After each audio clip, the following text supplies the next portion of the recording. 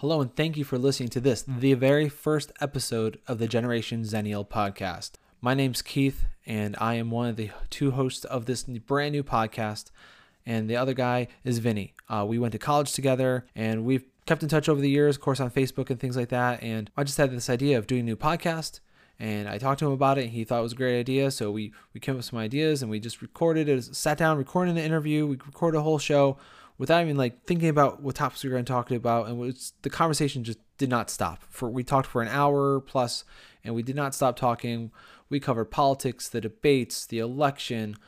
We talked about social justice issues. We talked about wrestling. We kind of went all over the place. We talked about some college things that we used to do, and that's kind of what this podcast is about. It's our Zennial approach. We were both Zennial kids, the cusp of the end of Gen X, but before millennials. That's us. We are the Zennials. Please enjoy listening to this, the pilot episode of Gen Zen.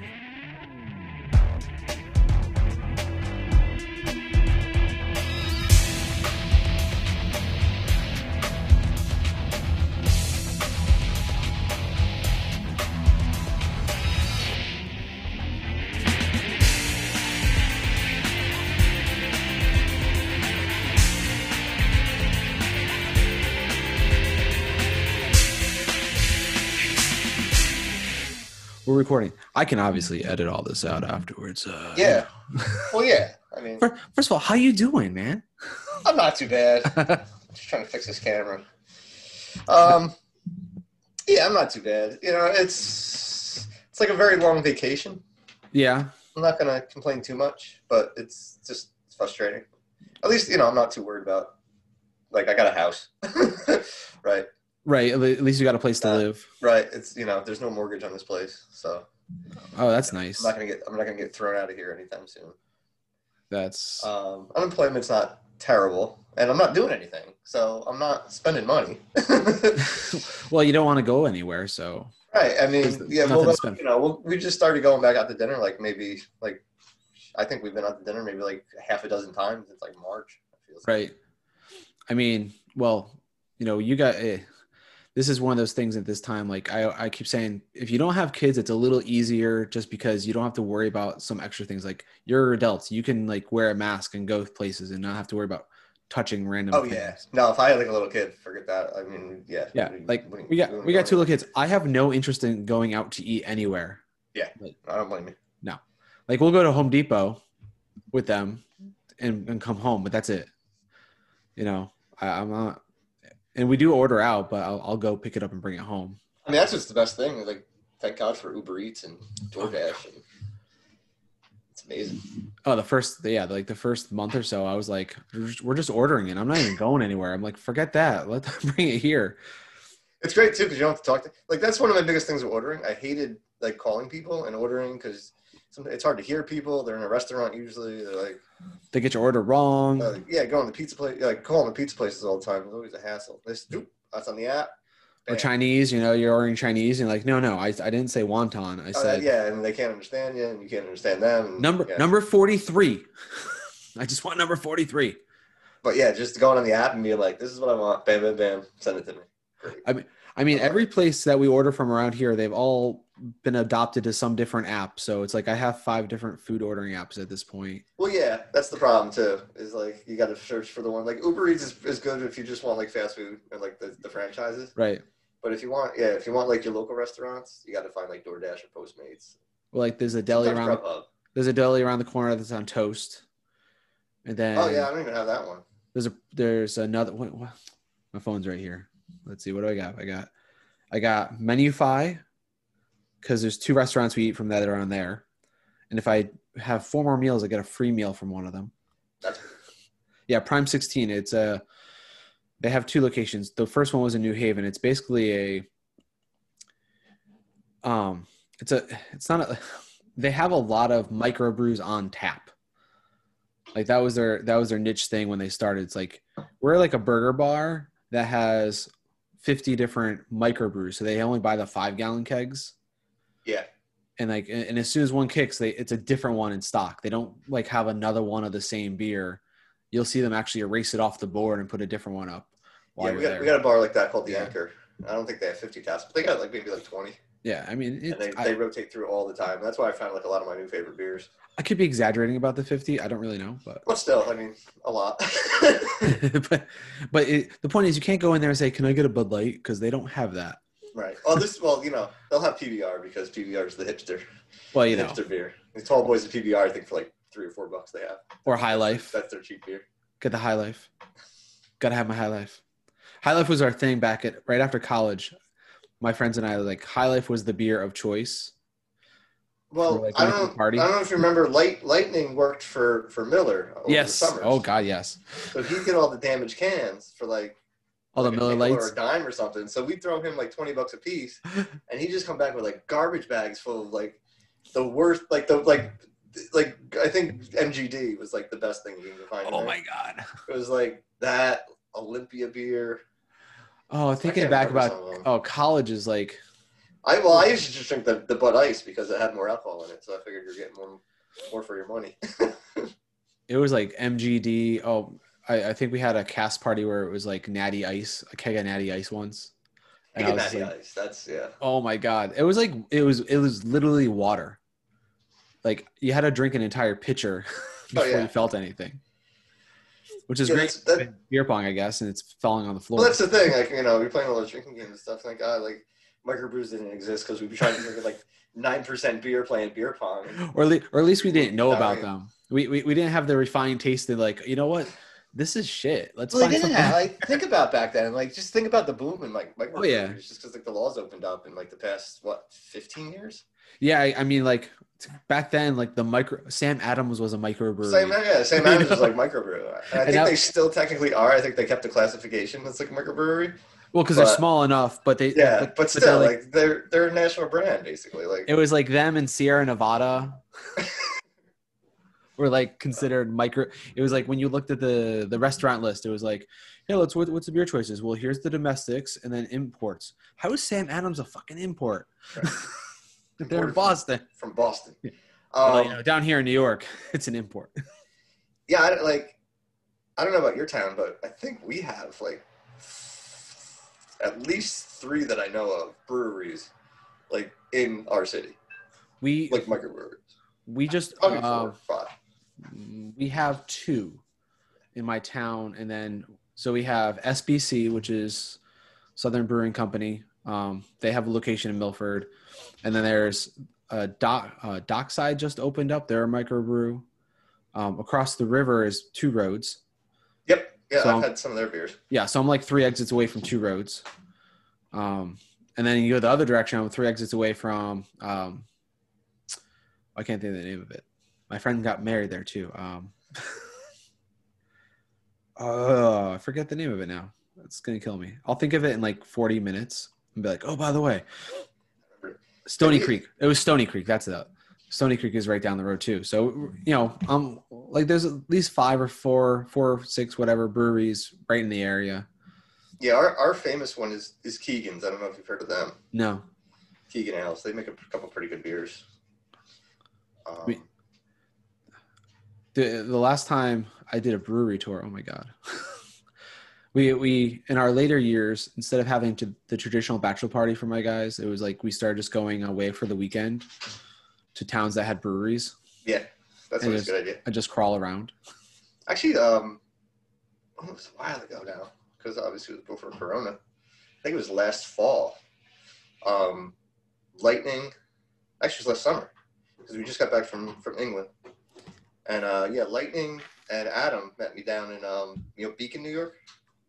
Yeah. Around Newburgh. Yeah, okay, it's across the river from Newburgh. Yep. And like there was a couple breweries there. Actually, we started in Newburgh, and then went across the bridge and like kind of walked down the street, and there's a couple breweries, and at the end was like a pretty big one. That was a good time.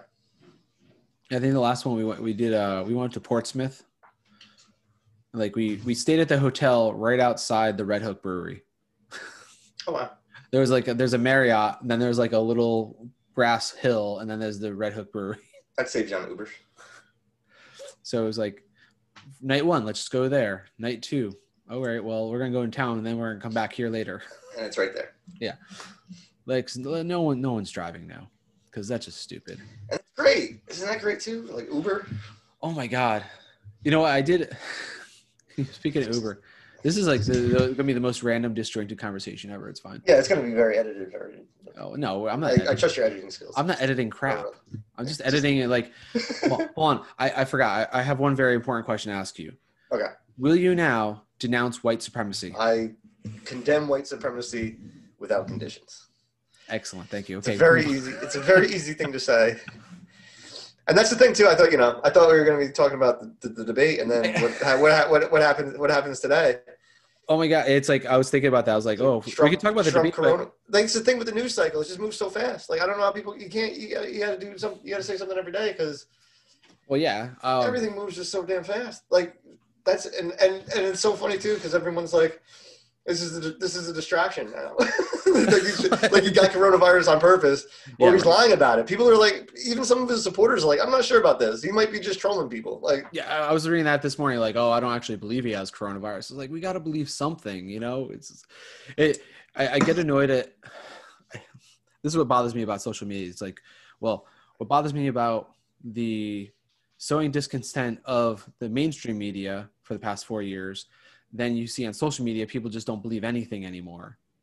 It's good to question, but there's also a point where you just have to believe, like when 10 news sites are reporting the same fact. Yeah. Like at some point you just be like, okay, this is probably true. It's not a conspiracy, but people just, I don't know if they can't accept it or they don't want to. They don't want to, or it's just, he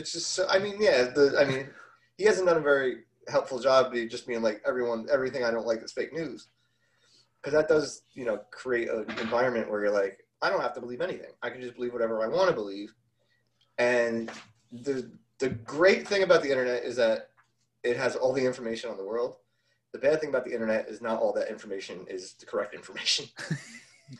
So you can always find someone to believe what you believe, to affirm your beliefs, to just basically throw anything that would like confirm your worldview. Right. And I think that happens on both sides to a certain extent. Right. But that's confirmation biased. Right. And that's what it's like. Facebook is great for that because you'll always find, you can put the craziest thing out there and you'll have somebody be like, yeah, that's 100% correct. You're a genius. And you're like, yeah. And I can see like, and because you can have private Facebook groups. So I'm in a private Facebook group that talks about the president. And it's like, yeah, it's private. Obviously we're all align the same ideas. So but I know I'm going into it knowing this is a group where we're just talking about it and it's a safe space for us to like have our comments without criticism from the other side. But then there's the other part of it where I know people, an extended family where it's just like, based on the news sites that they follow and everything, they keep seeing the same type of message constantly. They don't realize that it's happening. They're only seeing news sources from this one side, and they're always getting the feed and the bias of the reporting from this one side, and they never hear what the other side. And anytime someone tries to bring it up, they just kind of shoot them down or say it's fake news or whatever it is, and it's not helpful at all for discussion. No, that's the thing. No one believes the other side. Like you said, you can have it reported by CNN, MSNBC, the New York Times, and the mainstream media, and somehow Fox News, which is the most watched news network, isn't mainstream somehow. They're fringe. Also, not a news network. I mean, it's not technically classified as a news network. I believe that. I mean, I don't know. It's classified as a entertainment there, because if you look at their rundown, and there was a documentary done back in this is early 2000s called Outfoxed, and I heard about that one. Yeah, and we actually back at the time at school we hosted a viewing party for it in a theater, so we got an early copy of it and we were able to do have like a couple hundred people in the theater watch it together, and then there was like an online discussion across America afterwards, whatever. But they were talking about how if you look at the rundown of the shows on Fox News and read the descriptions, I think over 80% of the shows are just entertainment shows. So like things like Fox and Friends are an entertainment show. They're like The View. They're just Right. people They don't talking consider about themselves stuff. an actual news channel. Well, Right. I mean, I just saw, and I didn't really look into it too much because why bother? But about there's a lawsuit about Tucker Carlson. Oh, Apparently, geez. his I don't know, his producers or basically his lawyer's argument was people don't expect him to actually report the news. Like, he's the most watched. Like, people think he's a journalist. People, he's kind of presents himself as a Right. journalist, and he has he's the highest rated show on what you consider like because now we can't call Fox News a news program, but you know what I mean. But Right. And it's like you watch him, and I'm like, and oh my god, it's my so hard wife, to get through. It's my, hard to get. It's like Hannity was bad. Hannity was getting really bad for there for oh, a it's so while, bad. but now compared to Tucker Carlson, like Hannity's like just like a little puppy dog over there. Like We'll do it. We'll like after a debate or something. My wife's like, let's just turn on Fox News, just to see what they're saying. it's Like fun. we want to see what It the other is entertaining. we want to see what there's because and my wife's a person like, she would never consider herself political, but she definitely cares and has passions about things, and we will like and her view is like I want to really know that I'm on the right side, and I want to go and see what the other side is saying, because you don't want again, she wants to make sure she's not doing confirmation bias. Right, and So that's great, and I mean it is entertaining. I mean, obviously, like people like we're not going to agree with anything they say, but it is entertaining to see the way they say it, and it's almost impressive the way they're able to message. It it's impresses me that they're able to just sit there and just fearmonger, and people eat it up. It's just it's fear mongering. It's repetition, because they'll do the thing. This goes back to that Fox documentary. They have a technique where they do, people are saying. They never cite a source. They just in oh every yeah. show they'll like people are saying people. Then by the time you get to news, yeah, a lot of people are saying today this. It's like, yeah, you just said that all day. That's the people that are saying it. It's you. Well, it's a great debate tactic, right? That's the Yeah. thing. That's how Trump talks. Trump says things like, "A lot of people are saying this." A lot of smart people have told me, The like with the smartest masks, people. like with the masks in the debate when he said, you know, when Joe Biden was like, people say to wear masks, and you're like, no, and he's like, well, a lot of people too say don't wear masks, and it's like, no, and here's where it gets tricky because this is what conservatives are very good at nitpicking, Oh yes. very good at finding things and nitpicking, and at the beginning of the outbreak, Dr. Fauci did come out and he said, masks, we don't need to wear masks yet. And I didn't say yet, but we didn't need to wear masks at the beginning. And the reason for that was there was a lot of fear that there wasn't going to be enough PPE for hospitals and healthcare providers if the public just started gobbling these things up. And he came out and said that. So if you go back and look at a video from like March or maybe even February, Oh, I've seen it many times because many conservative people have reposted that. You can find them saying it, and that was 6-7 months ago. His position has changed. It changed very rapidly too. Oh yeah, no, and because it was I mean, the CDC director. Everyone saw that clip of the CDC director saying masks are the most important thing you can do right now. But there's still people out there like masks are dumb, and it's like you have no evidence other than you think masks are dumb. I saw a post, and this is great because Facebook just opens up your world to like everyone's thoughts. It was actually today about someone posted something about like what's the dumbest thing that the coronavirus has caused, and someone said mask wearing, and there's a little debate in there. But then someone posted a YouTube video of a supposed doctor wearing a mask and blowing out vape, and the vape came out of the mask, and that somehow proves that masks aren't effective. Right? Oh my God! And this is what I say too, because college.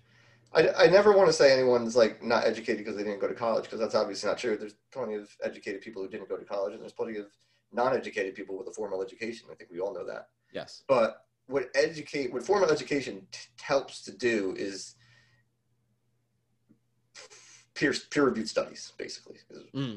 It lets you like look at information and decide if it's faithful or not, right? If it's in good faith information. Right. I think that's a big part of what college, and that's I think why a lot of college educated people tend to lean more liberal than conservatives. I think that's obviously don't have any evidence for that. That's just a theory, but you know where I'm coming from. I do know. Well, obviously we went to the same school, so I do know where you're coming from. Went to a liberal arts college, for God's sake. Liberal arts college. It's in the title. Yeah. But even that, you know what? It's interesting. I actually the school newspaper had an article last week, and the article referenced that there was actually more conservatives on campus, and I was. Well, it is a Catholic college. I mean, I don't know if you. I got that vibe even when we were in college. It is a Catholic college. Yeah, it is, but it's also a very much post-Vatican II Catholic college, meaning even though it's a Catholic college, it's more of a liberal Catholic college. Oh yeah, no, I get that. I mean, especially when it comes to like social issues. Yeah, I mean, our former president, I just know from private conversations with him and other people that he was more left leaning, definitely. You know, exactly. We have an LGBTQ plus whatever club on campus, and no, I mean, definitely social issues. At one point, one of the priests on campus was the advisor for the club. You had a Catholic priest advising the LGBTQ club, which the Catholic Church really should kind of promote more, right? If they don't want to lose, you know, just go extinct, right. Because that's where they're going. Because it's either that or like evangelicalism, and that's just it's turning a lot of people off for obvious reasons. Exactly. I mean, and we have I'm trying not to name names because I don't know if anyone wants to be named yet. But that's fair. Like we have there's another faculty that I've known for years. He does a lot of writing about the liberal Catholic, you know, about being a liberal and a Catholic in today's society and how this is where the Catholicism should be moving. So You're right. We are a Catholic university, and I can see how there'd be a lot of conservatives. It's also, you know, I'll say, so I kind of view it as when we were there was maybe a little different. I think it might have been a little bit more liberal when we were there just because of it cost, you know, $25,000 less back then to go there. Yeah, I think that's kind of keeping up with everybody. I don't know. It feels like it's kind of like keeping up with all the other colleges. It's an arms race, but I mean, when it's $48,000 to go to a private university. Yeah. What population do you think is mostly going there that's not on scholarship? Yeah. Oh, 100%. You know, it's people that have the money, that are more affluent, who tend to have families that lean conservative because that's where they're from and that's how, you know, the circles they're in. And the other end of it, the people that lean more liberal tend to be there on scholarship, athletic scholarship, because they come from different circumstances. I mean, I do remember a lot of kids coming from a private high school. Yeah. As opposed to public high school. I think, you know, I felt like one of the few public high school kids in the Go public high school class, right? I went to all public school. I didn't. Yeah, no, I think I knew that, but yeah, I mean, yeah, it's because, you know, it does cost a lot of money to go to a private. For any private college really anymore. I mean, college in general is just crazy. I mean, the student debt that we're in for my wife's grad school is just crazy. Shoot, I'm still paying off Sacred Heart. Oh, well, she went there for 7 years. Yeah, that'll do it. And when you go through the physical therapy grad school, it's a full-time program. So you can't have like a part-time job. She did, but it's not going to be enough to pay for anything. So she really financed not only schooling, but also living through her student loans for 3 years. And she's also a healthcare provider. So you're not gonna make that money back. Like I mean, she makes more than I do. But still, you know, it's not like she's making 6-figure salary and it's easily paid off. And that's the thing, because, you know, I'm an athletic trainer, so, you know, it's similar, but we kind of run into the same roadblocks, whereas they I don't know how long ago it was, went to a doctorate from a master's, and, you know, you go to school for 7 years and you get your doctorate and you get out of school hoping to make like what, 60, 70,000 to start. Like, I don't know what these are starting right now, but it's probably around there. And that was the same thing with me.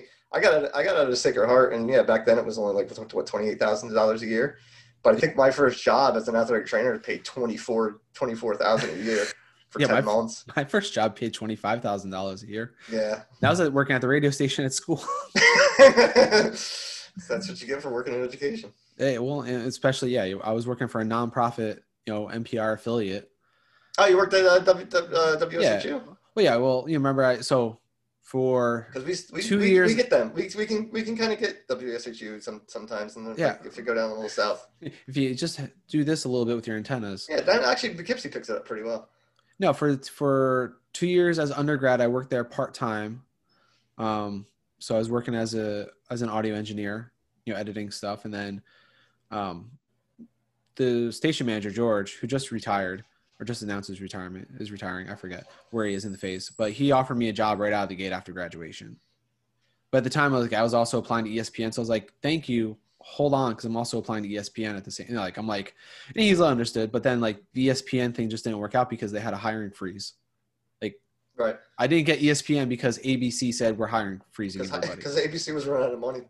So yeah, in 2002, and now they're hiring. It's crazy. I was talking to his former student last week because he wanted some advice for interviewing because he's applying to ESPN. He has in Zoom interview coming up. So they're actually doing well in regards. But anyways, as I was saying, for my first, working for a public radio station definitely does not pay a lot of money when you're starting out. But coming out from PT school, you come out with a doctorate, and depending on where you get a job, you're going to make anywhere between $60,000 and $80,000 coming out, which I know for everyone, if everyone doesn't know that, it sounds like a lot, but when you're over $100,000 in student loan debts, it's not a lot. And you want to buy a house, and I mean, we've been very fortunate, and what we're doing, because she works for a nonprofit hospital, we're on the student loan forgiveness plan. So you do income-based repayments for 10 years, and then theoretically, as long as everything doesn't destroy everything, the rest of it would be forgiven. Right. Theoretically speaking. Even still, I think 25 years is the maximum amount of years you can pay back a federal loan anyways, and it's wiped out. I think is what it is. So we're halfway to that. That's just gotta play the long game. As long as we can pay our bills and eat, I'm happy, Well, that's kind of why I'm a leftist, as long as anyone has shelter and food and healthcare, then, everything else is kind of gravy, isn't it?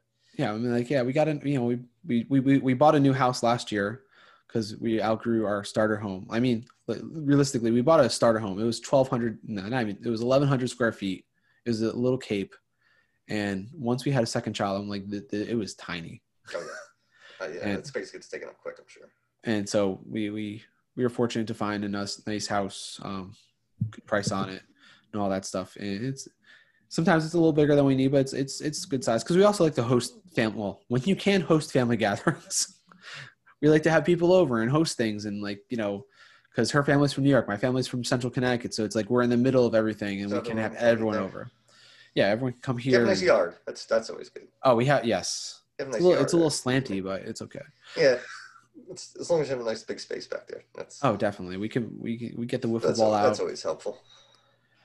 And it's a nice dead end street, so I'm living the suburban dream now. Yeah. Don't go anywhere. More Gen Zen will be right back after this.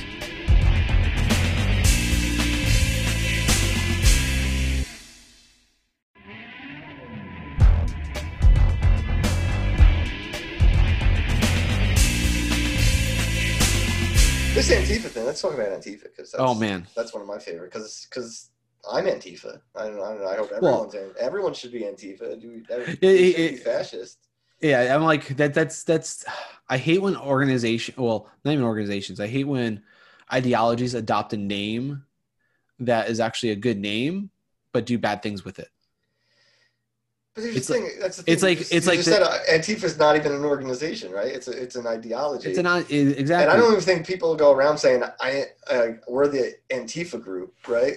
Right. There's no membership card. I'm not paying membership dues to the NRA or anything. The Proud Boys actually have patches. That's an organization. They have to get tattoos, and they have initiations, and no. if you, yeah, you're right. If you break it down, Antifa just means anti-fascist. I don't believe in fascists. I don't believe in Mussolini. I don't believe in fascist dictators. I also don't believe in violence. I'm not going to go around smashing your car window just because I don't agree with you. No, I don't. You know? I just think you can't really go out and like condone violence. I can sympathize with violence. I can understand the violence. Well, I can understand if you're, part of a culture that was enslaved and then mistreated your entire time in this country, that maybe one day you want to fight back. I get that. Yeah, it's a response, and it's a utility, right? There's utility to it. It's a fighting back. It's a way to say recognize me, or this is going to happen. And I just love all the critics is like, oh, well, why do they have to be so violent? I'm like, well, because when he kneeled on the sidelines, you didn't want to listen because that was too much. When they raised their fist in the air and wore a t-shirt, that was too much. It's like basically anything is too much when you don't care about the argument. Well, yeah. So eventually violence is, and I bring this point up to my wife. It's like at no time that I know of, and I'm not a historian, but I do like history. I can't think of a time in history where a serious revolution and change of ideas has happened without violence. No, I mean, can it happen democratically? Yeah, but no, there's always some kind of catalyst. There's always some kind of, revolution. Yeah, we talk about the Russian Revolution, the French Revolution, the American Revolution. Right. The American Revolution was not exactly peaceful, the things this is what always kills me is like we idolize our founding fathers. These people wrote these things and they fought for our nation and all this. And like they took property that they didn't own and dumped it into the harbor. They destroyed private property. They did a lot of bad things. They hid weapons and then fought and killed people. Now, again, right or wrong, I don't know. I wasn't there. I've watched a lot of things and read a lot of things about it. I think the way we talk about it in school glorifies it a little bit more than it should be. Growing up, you learn about the American Revolution in elementary school, and it sounds like, they just walking down the street with a little fife and drum and Yankee Doodle Dandy, and everything was great. And like George Washington was a hero. We don't think about, they don't really go in the details about how they went to West Point and they took the cannons and they dragged them over here and they, again, they literally, it's destroying property. It's like, okay, they're fighting for their freedom, but that's what the bootlickers now would be saying. They wouldn't realize they wouldn't be American patriots. They'd be fighting for King George, saying it's the law. Like exactly. It's like, well, it's funny because law and order. One of my friends from Italy laughs all the time because he's like, you guys were just a colony. Like that's what was supposed to happen to you guys. I don't know why were you guys so upset? Like you were a colony. You were supposed to just get taxed and imperialism that's what was going on. Why did you guys get to fight back about it? And everybody else is like, oh no, we're just going to be an imperialist nation. I always wonder what would have happened if like, instead of fighting back like that, they actually just, diplomacy won out and they came to better terms between the colony and Britain and the king.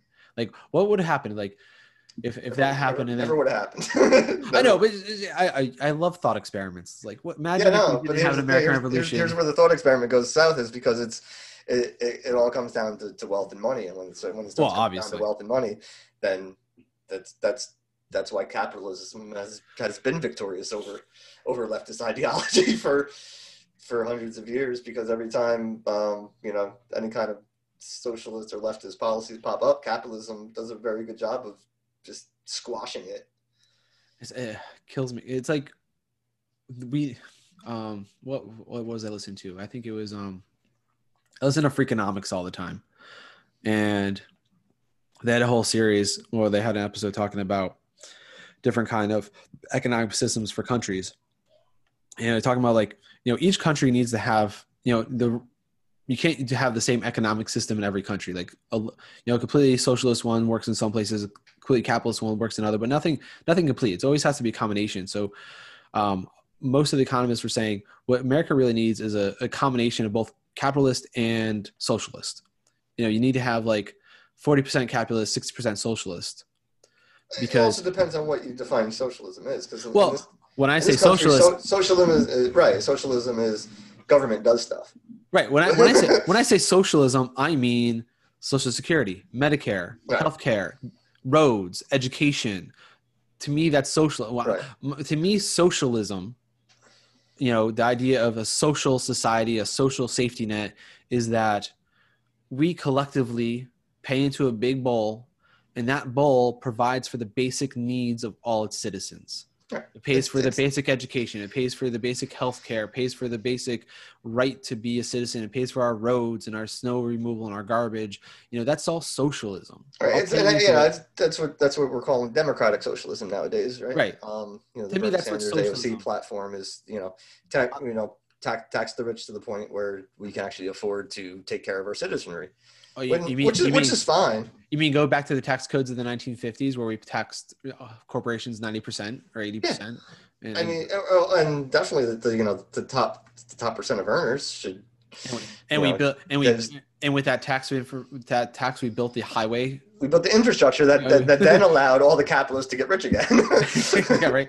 Well, the problem is starting with I think it was starting with Nixon. They started chipping away at all those taxes and lowering and lowering and lowering. Yeah. And then Reagan came in just Reagan wiped them out so much that Reagan had to raise taxes on himself at one point because he was like, I went too far. Maybe I went a little too far. Too far. I mean, come on, he destroyed everything we ever gained, and then it just went downhill from there. Oh yeah, I mean, if you look at the income gap from the 80s, I think that graph. If you look at that graph, that's where you really see the explosion in like income inequality because capitalism you need to exploit people in capitalism, right? And that's my biggest issue with capitalism is you need an exploitation of resources of labor. That's the part of capitalism. I mean, there is a form of capitalism of more socialist capitalism, I think. Yeah. You can get rid of it. You look at your Scandinavian countries, and that's like I said, that's what we're calling democratic socialism nowadays. Instead of like exporting every single job to the cheapest bidder for labor, you have unionized workers that work in the factories that make the stuff. Yeah, the stuff at Walmart might cost a little bit more. And it's going to, and that's what people always say, like, oh, bring the jobs back. I'm like, I don't disagree with you bringing jobs back, but one, you're not going to be, I always say, you're not going to be ready for the price increase of all your basic necessities. Unless you're making more money.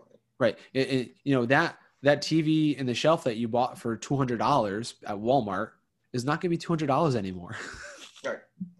Because it's going to cost more to make. It's going to cost a lot more to make, and it's just everything's going to cost more. But I mean, yeah, you're right. Theoretically, you should also have more money. Right. Theoretically, everyone should be being paid more to make it. That theoretically speaking. Right.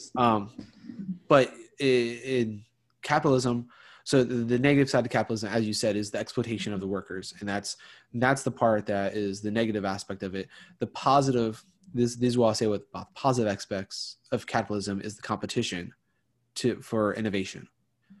If you don't have Apple and Microsoft fighting against each other for innovation and market share, you don't have them innovating as fast necessarily.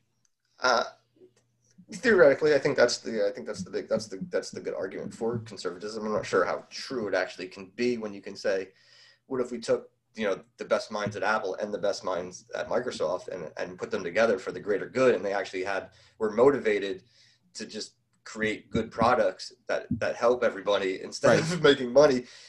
We need to get to that mindset, right? Because in the world of capitalism, there has to be a winner and a loser, right? So Microsoft and Apple are fighting for a market share. Right. So that's why they're competing, and that's why they're trying to innovate. But, if everyone work together to create the best product for everybody. You're not wrong. Right. Well, but it's a mindset. It's 100%. It's a mindset, and this country so ingrained. We do not have it. We don't have it in this country. It's look out for me. I gotta get mine.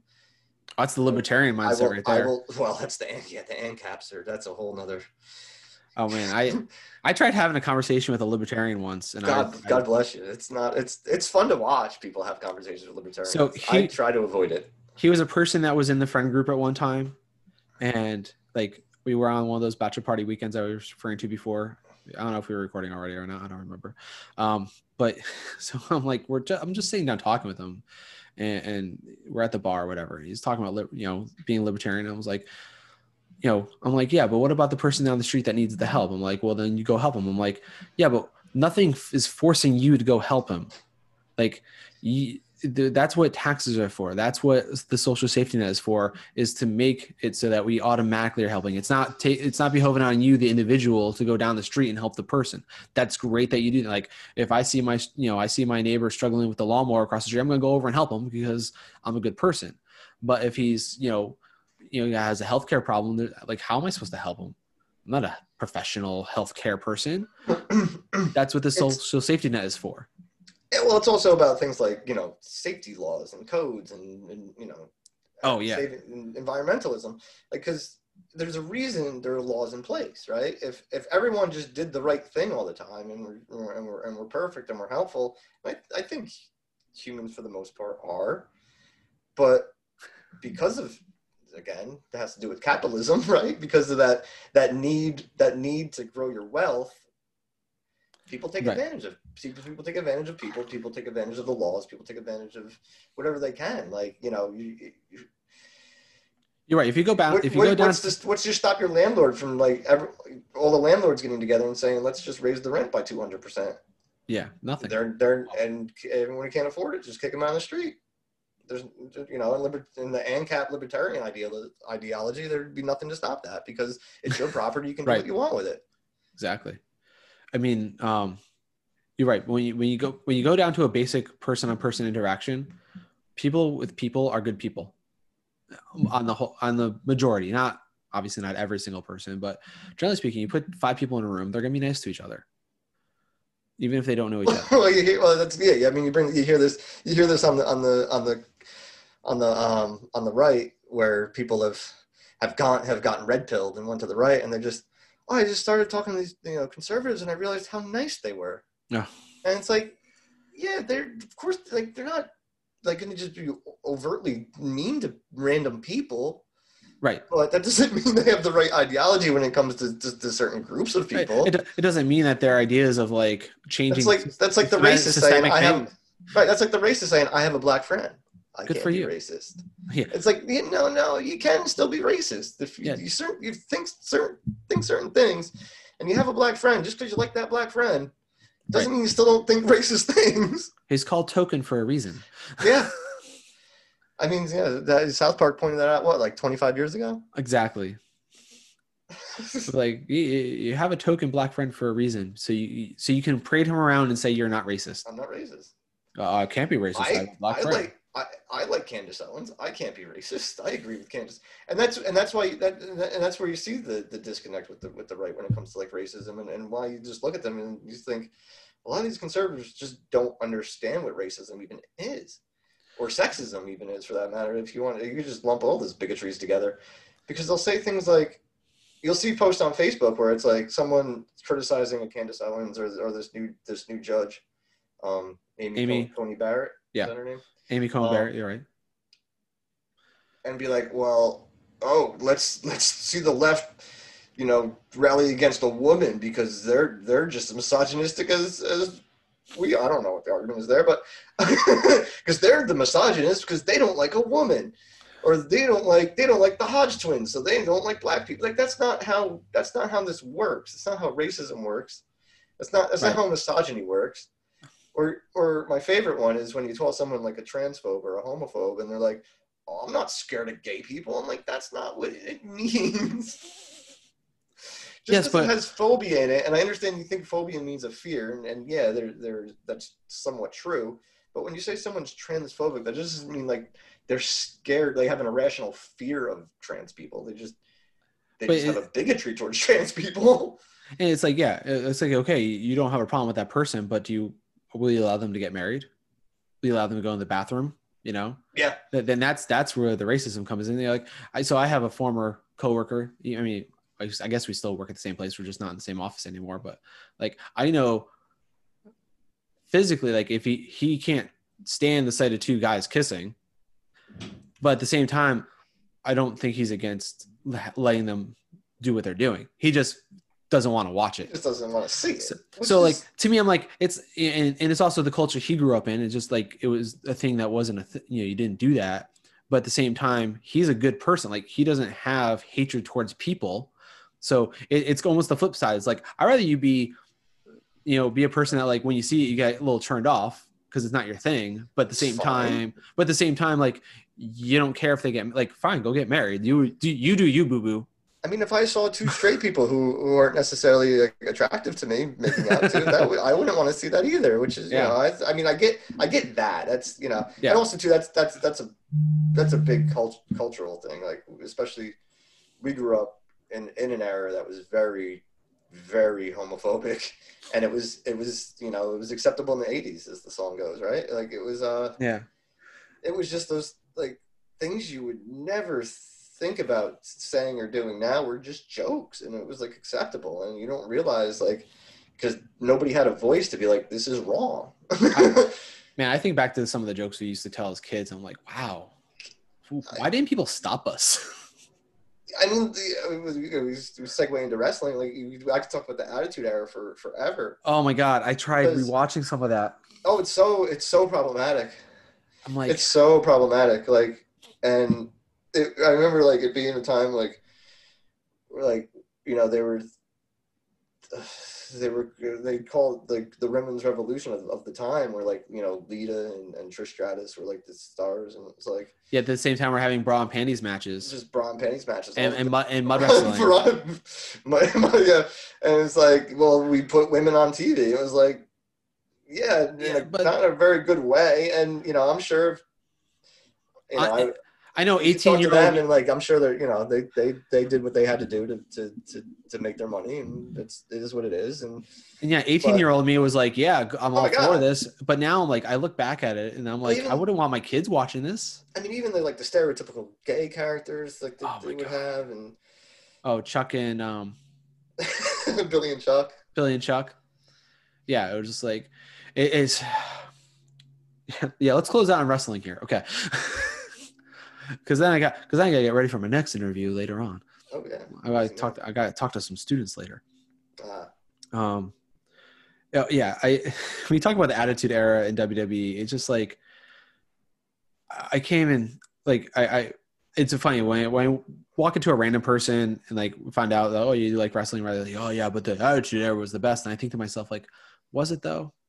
Was it the best? I mean, it was cool because it was a revolution and there was a lot of cool things happening. But then when you stop and look at some, like, the puppies and the bra and panties matches and the pillow fights and all that stuff, that's why a lot of people still like that, because they miss that wrestling for adults ideology, where it was like, yeah, but we can have wrestling for adults without exploiting women.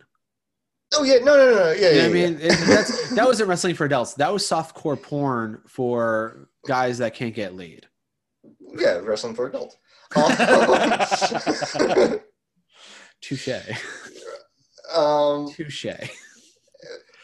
The Attitude Era was successful because of the people who were in the Attitude Era. Wrestling has always been successful when you have a star, right? And you had several stars. Wrestling in the 80s was huge because Hulk Hogan was a star. Right. He just was a star. Like, I mean, you had Hogan, you had Macho Man, Warrior. Yeah. I'm talking about, like, but Hogan was like the think about what Hogan was able to do outside of pro wrestling. He was in movies. Like, those other people, maybe, like, the small exception of Piper, who was kind of out of wrestling by that time. He did a TV show.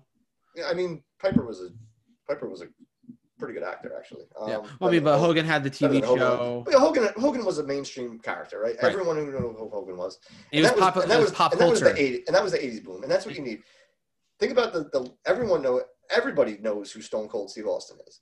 Mm-hmm. Everyone now knows who The Rock is. Yeah, everybody. My mom knows who The Rock is. Right. I mean, my mom's never watched wrestling a day in her life. But most people never watch wrestling too, has watched Stone Cold, because he's at least been able to transcend wrestling. Right.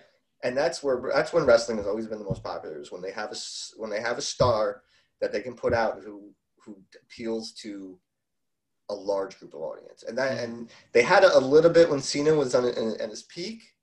Right. That's when wrestling kind of bubbled there a little bit. It didn't have the same success as it did in like the 80s and 90s, as far as I'm concerned. Anyway. But Cena was never. I mean, all right. I've booed Cena. I've cheered Cena. Cena's a good guy, and all around. But you're right. He never had that same. He was never The Rock. No, nobody. Where everyone was 100% like, whether he was heel or face, you're like, yeah, The Rock is just The Rock and he's awesome. Like, every time I'm at an event and Cena's wrestling, it's always, let's go Cena, Cena sucks. Let's go Cena, Cena sucks the whole time. Well, yeah, that's because you guys, wrestling fans, are conditioned to chant and cheer. It's just a big manipulation to like get you guys to like cheer and chant and say what they want you to say. And he said in interviews, is like, I don't care, I don't mind being booed, I don't mind being cheered, as long as I'm getting a reaction. That's my job, is to get the reaction, and that's what I'm there for. 100% right about that. That's what wrestling is. It's a performance, so you need to get a reaction. Right? I always say like, if I was ever a wrestler, I want to be a heel because it's easier to get. It's so much easier to get people to hate you than to like you.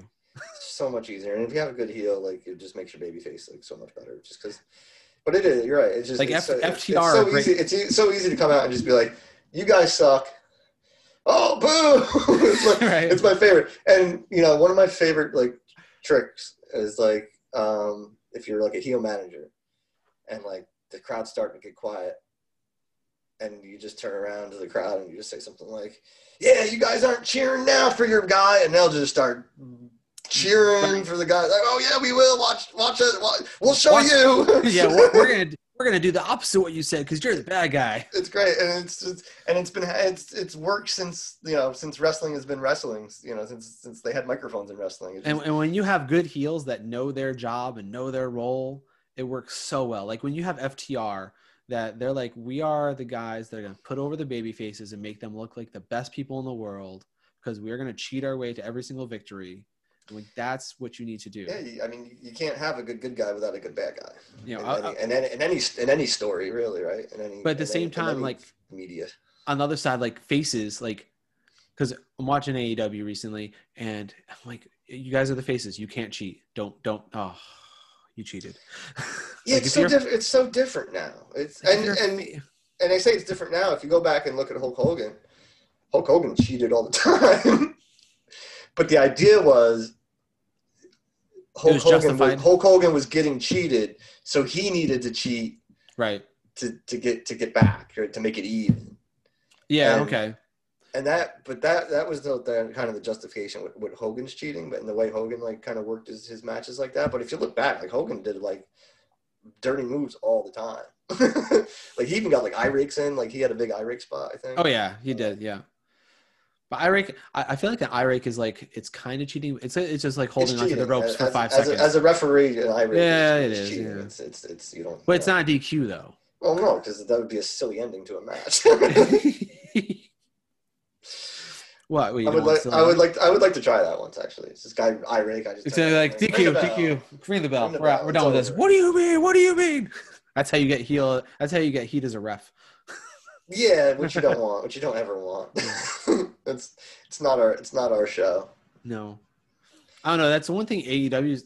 Well, I don't think AEW did it intentionally, but like their refs have gotten more attention than your regular WWE ref. Yeah. And there's a reason for that, and I don't want to disparage anybody, but they have personality, which is good for them, and that's not a bad thing to have personality. But for me, as a referee, you don't want to have a personality, right? You don't want to be known. You can kind of be known as like.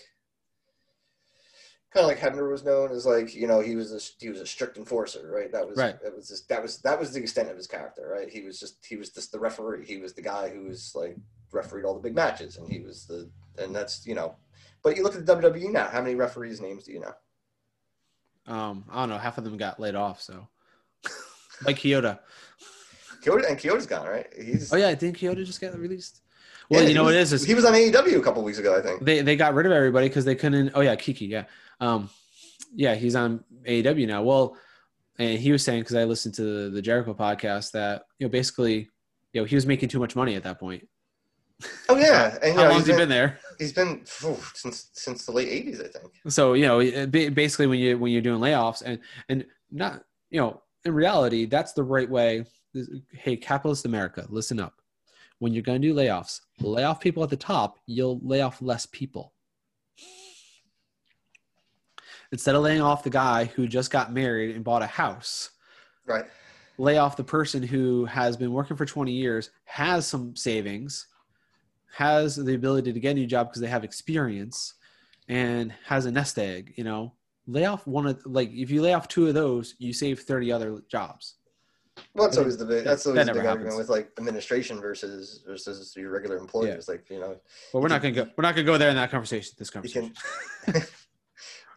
We finally got to wrestling. Oh my god. We're back. Well, it's always going to come back to capitalism. I know. That's what you don't understand. It's always going to come back to bashing capitalism, because that's what I like to do best. So you haven't watched any wrestling at all recently? I've watched no, I haven't really. I try sometimes, and I just watch a little bit of it, and I'm like, all right, this is. You just can't do it without the crowds. The crowd without the crowds is that's a big problem. But it doesn't. Nothing appeals to me anymore, to be honest with you. The characters don't have the same appeal to me, and that's why I loved about wrestling, right? And we go back to the Attitude Era. That was the great thing about the Attitude Era, because it was just characters, right? And you could watch a 2-hour Raw, and every match would be 2 or 3 minutes, and usually end in a DQ. The matches they didn't matter at all. It was about the characters and the promos and the interaction, and then building the heat. And now I just feel like it's just because, number one, I feel like there's a pay-per-view every other week. Well, that's WWE's problem. Okay, let's have 13 pay-per-views. They're not pay-per-views anymore, are they? They're just shows on the network now. Right. It's not the same kind of. Well, now that we're in pandemic land, everything's shot in the same place, so it's not. Yeah, there's no difference between. All right, it's Friday night and now it's Sunday night. Okay. And that started to change too in the 90s, because growing up, we were still the enhancement talent era, where it was you used to watch Superstars at Saturday morning, and it'd be right. Your star versus some guy that who wrestled every day in the area that they found. and now your enhancement is NXT, which is better than your Raw, which is. Well, it's definitely usually more athletic and naturally talented. I don't know if they necessarily have that wrestling. I don't know. It just seems WWE likes to shoot themselves in the foot a lot. It seems like yes. they like to build a star up, and then get rid of them or hurt. Well, I think part of this goes to, and this is why I recently have been way more into AEW than WWE. For the last year, I've religiously watched AEW every week, except for maybe once. Where I've rarely watched WWE, because, like you said, the characters, first of all, their roster's too big. Because they basically buy up talent, so the talent can't go anywhere else. And then they also have 3 shows. And they have 3 shows, and then Raw is 3 hours long, which is insane. It's as a fan, that's an exhausting amount of time to watch TV and be engaged the entire time. Especially a wrestling show. And then you have a 6-hour pay-per-view, which is insane. We went to WrestleMania last year, and I was, you had the best women's title match ever out of WrestleMania. Well, the only women's title match ever out of WrestleMania. And I'm falling asleep because I've been there in the seat since 3:00. So I'm just and it's midnight now, and I'm exhausted because I've been outside and I've eaten once and I haven't moved. So it's just you have a lot of stuff, but the problem is when you have too much stuff, you don't have enough time for it, and one thing takes away from something else. You didn't have to have Triple H fight Batista in that WrestleMania. That match was pointless. And if you were a fan in the audience, you didn't see anything because there was all this little stuff with pliers and crap that I couldn't see sitting in my seat way up in the rafters. It was a boring match. No one paid attention to it in the stands. Right. And that's another thing WWE doesn't really do anymore. They don't do for the stands anymore. No, they do for the TV. It's all about for TV. The network. But I get it. You invest all this money into a network, and you You need content for that network. And there's plenty of. They have how many years of TV content? They want new content. They always want new content. That's what it's all about. New content. You know what I watch on the network? I go and find like some old documentary. I watch an old match. Like that's what's interesting. I'd rather go. I usually go because I still have the network, I'll much rather go back and watch stuff from like the 80s and the 90s. Right. Especially like the old TV that put the old TV shows up now, like the old Superstar shows and the old prime times. I think the last thing we watched on the network was the Undertaker documentary, just because we like the Undertaker and we want to watch it. Let's watch Last Ride. This is awesome. My wife and I watched it together, so that was cool. But contrast what WWE is doing, like, and also they build these characters, but they don't really give their talent huge amounts of creative control these days. Like they're so scripted. They're told what to say when they go out there. They're told what their character is going to do. Everything's really planned out. They plan out their matches way too much. Versus AEW, there is no script writer. I'll finish my thought first. So there is no script writer. So they're letting all the characters really just find what they do. They're letting them cut their own promos. Like I asked you yesterday if you worked with Eddie Kingston, because like I was just watching him cut a promo at that moment. And even on like the Young Bucks YouTube channel, like they walked with Eddie Kingston and they handed him a patch of Sour Patch Kids. And they're like, cut a promo. And he just cut a promo on the spot about Sour Patch Kids. And it's like, that's what he does. Eddie's been doing this for forever. but that's what I mean. Like, and they just let them go out and they do stuff. Some of it hits, some of it misses. But that's what, to me, I'm like, everything shouldn't hit all the time anyways. Like you should mess up once in a while. You should fall on your face because you get better after that. And it's not, well, it's natural too, right? It's a little more natural. You can connect a little bit more with somebody you feel like they're saying their feelings instead of someone who's coming out and reading a script really angrily and like trying to act more than like more. Right. It's more improv than it is acting. Whereas I guess the WWE now is considered like a little bit more acting and like directing, like as opposed to like just here's a camera. I think rattle off something for a minute. I think that AEW, the one thing that I would advocate for is, even if you don't want to write a full script and have things scripted out, at least have like a person who's in charge of like story arcs. A person that's I don't know. I've heard a lot of stories from them. I don't know how much of it. I mean, Tony Khan approves ideas, but I don't know if there's like, here's where we're going in 3 months. Here's where we're going in 6 months kind of thing. Like, I like to see that. I will say the recent story arc with Best Friends against what's it called? Ortiz and Sanchez was pretty good, the way it ended.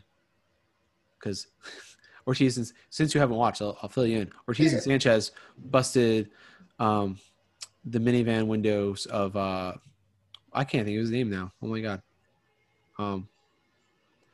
It's Chuck Taylor and I can't think of his name. I'm a bad wrestling fan all of a sudden. The other guy in Best Friends, not Orange Cassidy, Chuck Taylor and Trent. Yeah, Trent's mom. I should have known that. Yeah, they busted up the minivan, so they had a parking lot brawl to end it, and they beat each other up, and they clearly like, I'm also being a TV and theater guy. I'm looking for the staging that they set up for this, because you can't just have guys go beat up each other on brand new cars, because that's stupid and expensive and also dangerous. You haven't met wrestlers. Well, but there's clearly 2 cars that they just bought off a used car lot. Right. Which were the cars that they destroyed. And they had a pickup truck that had like plywood in it for everything. It was part of the ring truck. So, well, they haven't moved the ring in months. What are you talking about? That's true too. They've been doing that daily. Extra ring truck. So, but they did spots. They destroyed the windshield and the roofs, and it was definitely on the stuff. But it was a good end to the storyline. But it was a short storyline. You had Orange Cassidy come out of a trunk at the end with his fist in a chain and like punch the guy out. Did he do it all lazily looking like? No, he's a little less lazy now. That's sad. He was my favorite gimmick for a while. I would just like to watch his matches just because he'd be like that. And somebody said he looked like me once. And I was like, it was before I even knew who he was. I was doing a show. I was doing a meet and greet, working with somebody, and they came up to me and was like, "You Orange Cassidy?" And I was like, who? Ooh. And then like literally like 2 weeks later, like he blew up on AEW, and I was like, oh my god, this guy's amazing. I love his stuff. Well, it's just, I forget where I heard. It was an interview with him I saw. He's like, you know, and it showed clips of him like before he brought that gimmick on. He was just like a regular guy. He's like, yeah, I looked like everybody else. Like I wasn't gonna get anywhere. You know, same biosite, same size as everybody else, same gimmick. So I was like, I'm just gonna create this new character, and like I'm gonna be Sloth style. My whole idea is like his idea is his job is wrestling, but he doesn't like his job. You know, it's like you're a regular guy. You have to go work at the office. You have to go work in the factory. You don't necessarily like doing it all the time, but you're good at doing it. Right. So I'm just gonna go. I'm gonna do my job. He's gonna do his job. It was a great idea. It was a way to get noticed, definitely. But if you mess with his friends, he kicks your ass. Like, you know what? I'm gonna fire myself up. So he beat Jericho and. Hold on one second. Yeah, what is that? What is all that crap? There's a truck outside. Yeah, are those Argyle? Are you? Let's make sure it wasn't an ambulance or anything. Are you rocking Argyle socks? It was just an oil truck. Are those Argyle socks you're rocking out? No. Oh. They are Nintendo socks. Oh, Nintendo, nice. Hold on, I will model. Sweet. Yeah, they're my Nintendo socks to go with my Donkey Kong shirt. I see. For my workout after we get off this. Nice. Well, I think it's about time to work out because I have to take a break before I have to meet with a student at 11 o'clock. All right. It's a busy day for me on Zoom. Yeah. Well, that's what everyone's doing now, right? Zooming. This is the life of the world. Yeah. Well, I've been unemployed since March, so I was like, you know what, I'm going to try this like social media thing out for a little bit, and I'm trying to make some YouTube videos. I don't know if you checked out I started watching the first one. I didn't watch the second one yet. Yeah, the second one's a little short. Because your first one's about community, and I love community. Next time we got to talk. Yeah, about okay. What are we doing this? We doing this Monday? You want to do this Monday? Well, I don't know if I can do it again on Monday. Okay, maybe next Friday. Then. We'll figure this out. Yeah, maybe next time we should stick to one topic for the entire hour. I don't know if we could do that, but well, at least start with a topic. Then we'll start calling about capitalism again. So. Yeah, well, it's always going to go. It's always going to go back to capitalism. Just remember that. It's always going to go back to capitalism. And that should be the name of the podcast. It's always going to go back to capitalism. Well, so I'll leave on this then. The purpose of every single TV show out there is to sell the commercials. 100%. So every TV show is about capitalism because they only exist to sell you commercials. Or now a streaming service. Yeah. Or at least now they're just selling direct. They're like, you know what? Here's the money. Take the money. And people are loving it because people are like, oh, I can watch TV without commercials. This is even better. Give me my money. I haven't. Okay, I got too many topics coming up in my head about. All right, write them down for next week. Seriously, shit. Come up with a name for this podcast so we can start plugging it during. That's what we need. That's what we need to work about. We gotta come up with a name for this. I'm gonna start editing it. I'm not gonna release it yet until we have a name. That's a good idea. Yeah, because we need a name. Just leave this part in though, because this is good brain. Oh, I'm leaving everything in. Because editing's hard. I know you know that. I can do it. I just don't want to. It's because it's hard. It's bloody that community damn thing. That video that took me so and I didn't think it was gonna be that hard. I'm editing random clips into a video, and then I realized I have to edit a bunch of 5-second clips from a 20. It was an extended episode, so I got 25 minutes out of it. But then I felt like I was just doing the same clips over and over again because you don't realize in that 25 minutes there's really not a lot of scenes that look different. Nope, there isn't because they have 3 different locations on the set. Yeah. I mean, especially the pilot. The pilot was filmed for probably next to nothing. They had to save all that money for the paintball episode. Okay. Pause. We'll talk about paintball later. Talk about paintball. Let's talk about community next time. Yeah, you need to go do work. Because I love Community. It's one of my favorite shows. We could just do a whole podcast on Community. We're gonna Community podcast. Oh yeah, we're gonna start just doing watch-alongs. I started a Discord and I haven't done anything with that yet because I don't know what I'm doing. But I named myself the oldest millennial because that's what I feel like. I feel like I'm the oldest millennial. So that's a good one. I feel like more of a Zennial. Well, yeah, but I didn't think anyone would really know that because I tried to. We were at a camping trip and I tried to bring that up, and everyone was like, "What the hell are you talking about?" It's Yeah. Zillennial. I was like, I tried to explain it, and no one got it. So I was like, I'm just gonna call myself the oldest. I mean, that could be the oldest millennial. We should. Well, the Zillennial. Is there a Zillennial podcast? I don't know. We should look it up. Like, I'm on the Googles. All right, you do that. This is and I think that's what we got to do too. Is I got to like preload some clips. I don't know. I don't know. It's like an X. Zen, like X, Z, XN, XN, EL. I can't type either because I can't spell. So nobody can spell. I failed spelling in elementary school. All right, Zillennials. Zennial. There's a Wikipedia for Zillennials. See? The Paste Podcast. There's Zillennials podcast. Oh man. Best. Oh no. It's just Zillennial Mom podcast. That's not us. All right, they just call themselves the Zillennials. Oh, well, we can work around that. Yeah,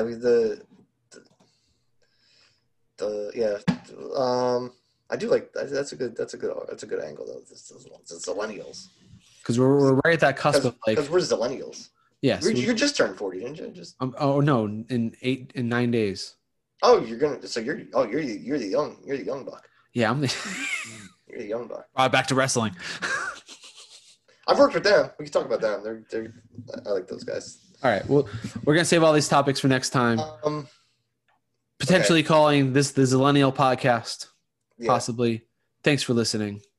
Thanks for joining. Thanks for having us. Where are we gonna post this? Where are you gonna post this thing?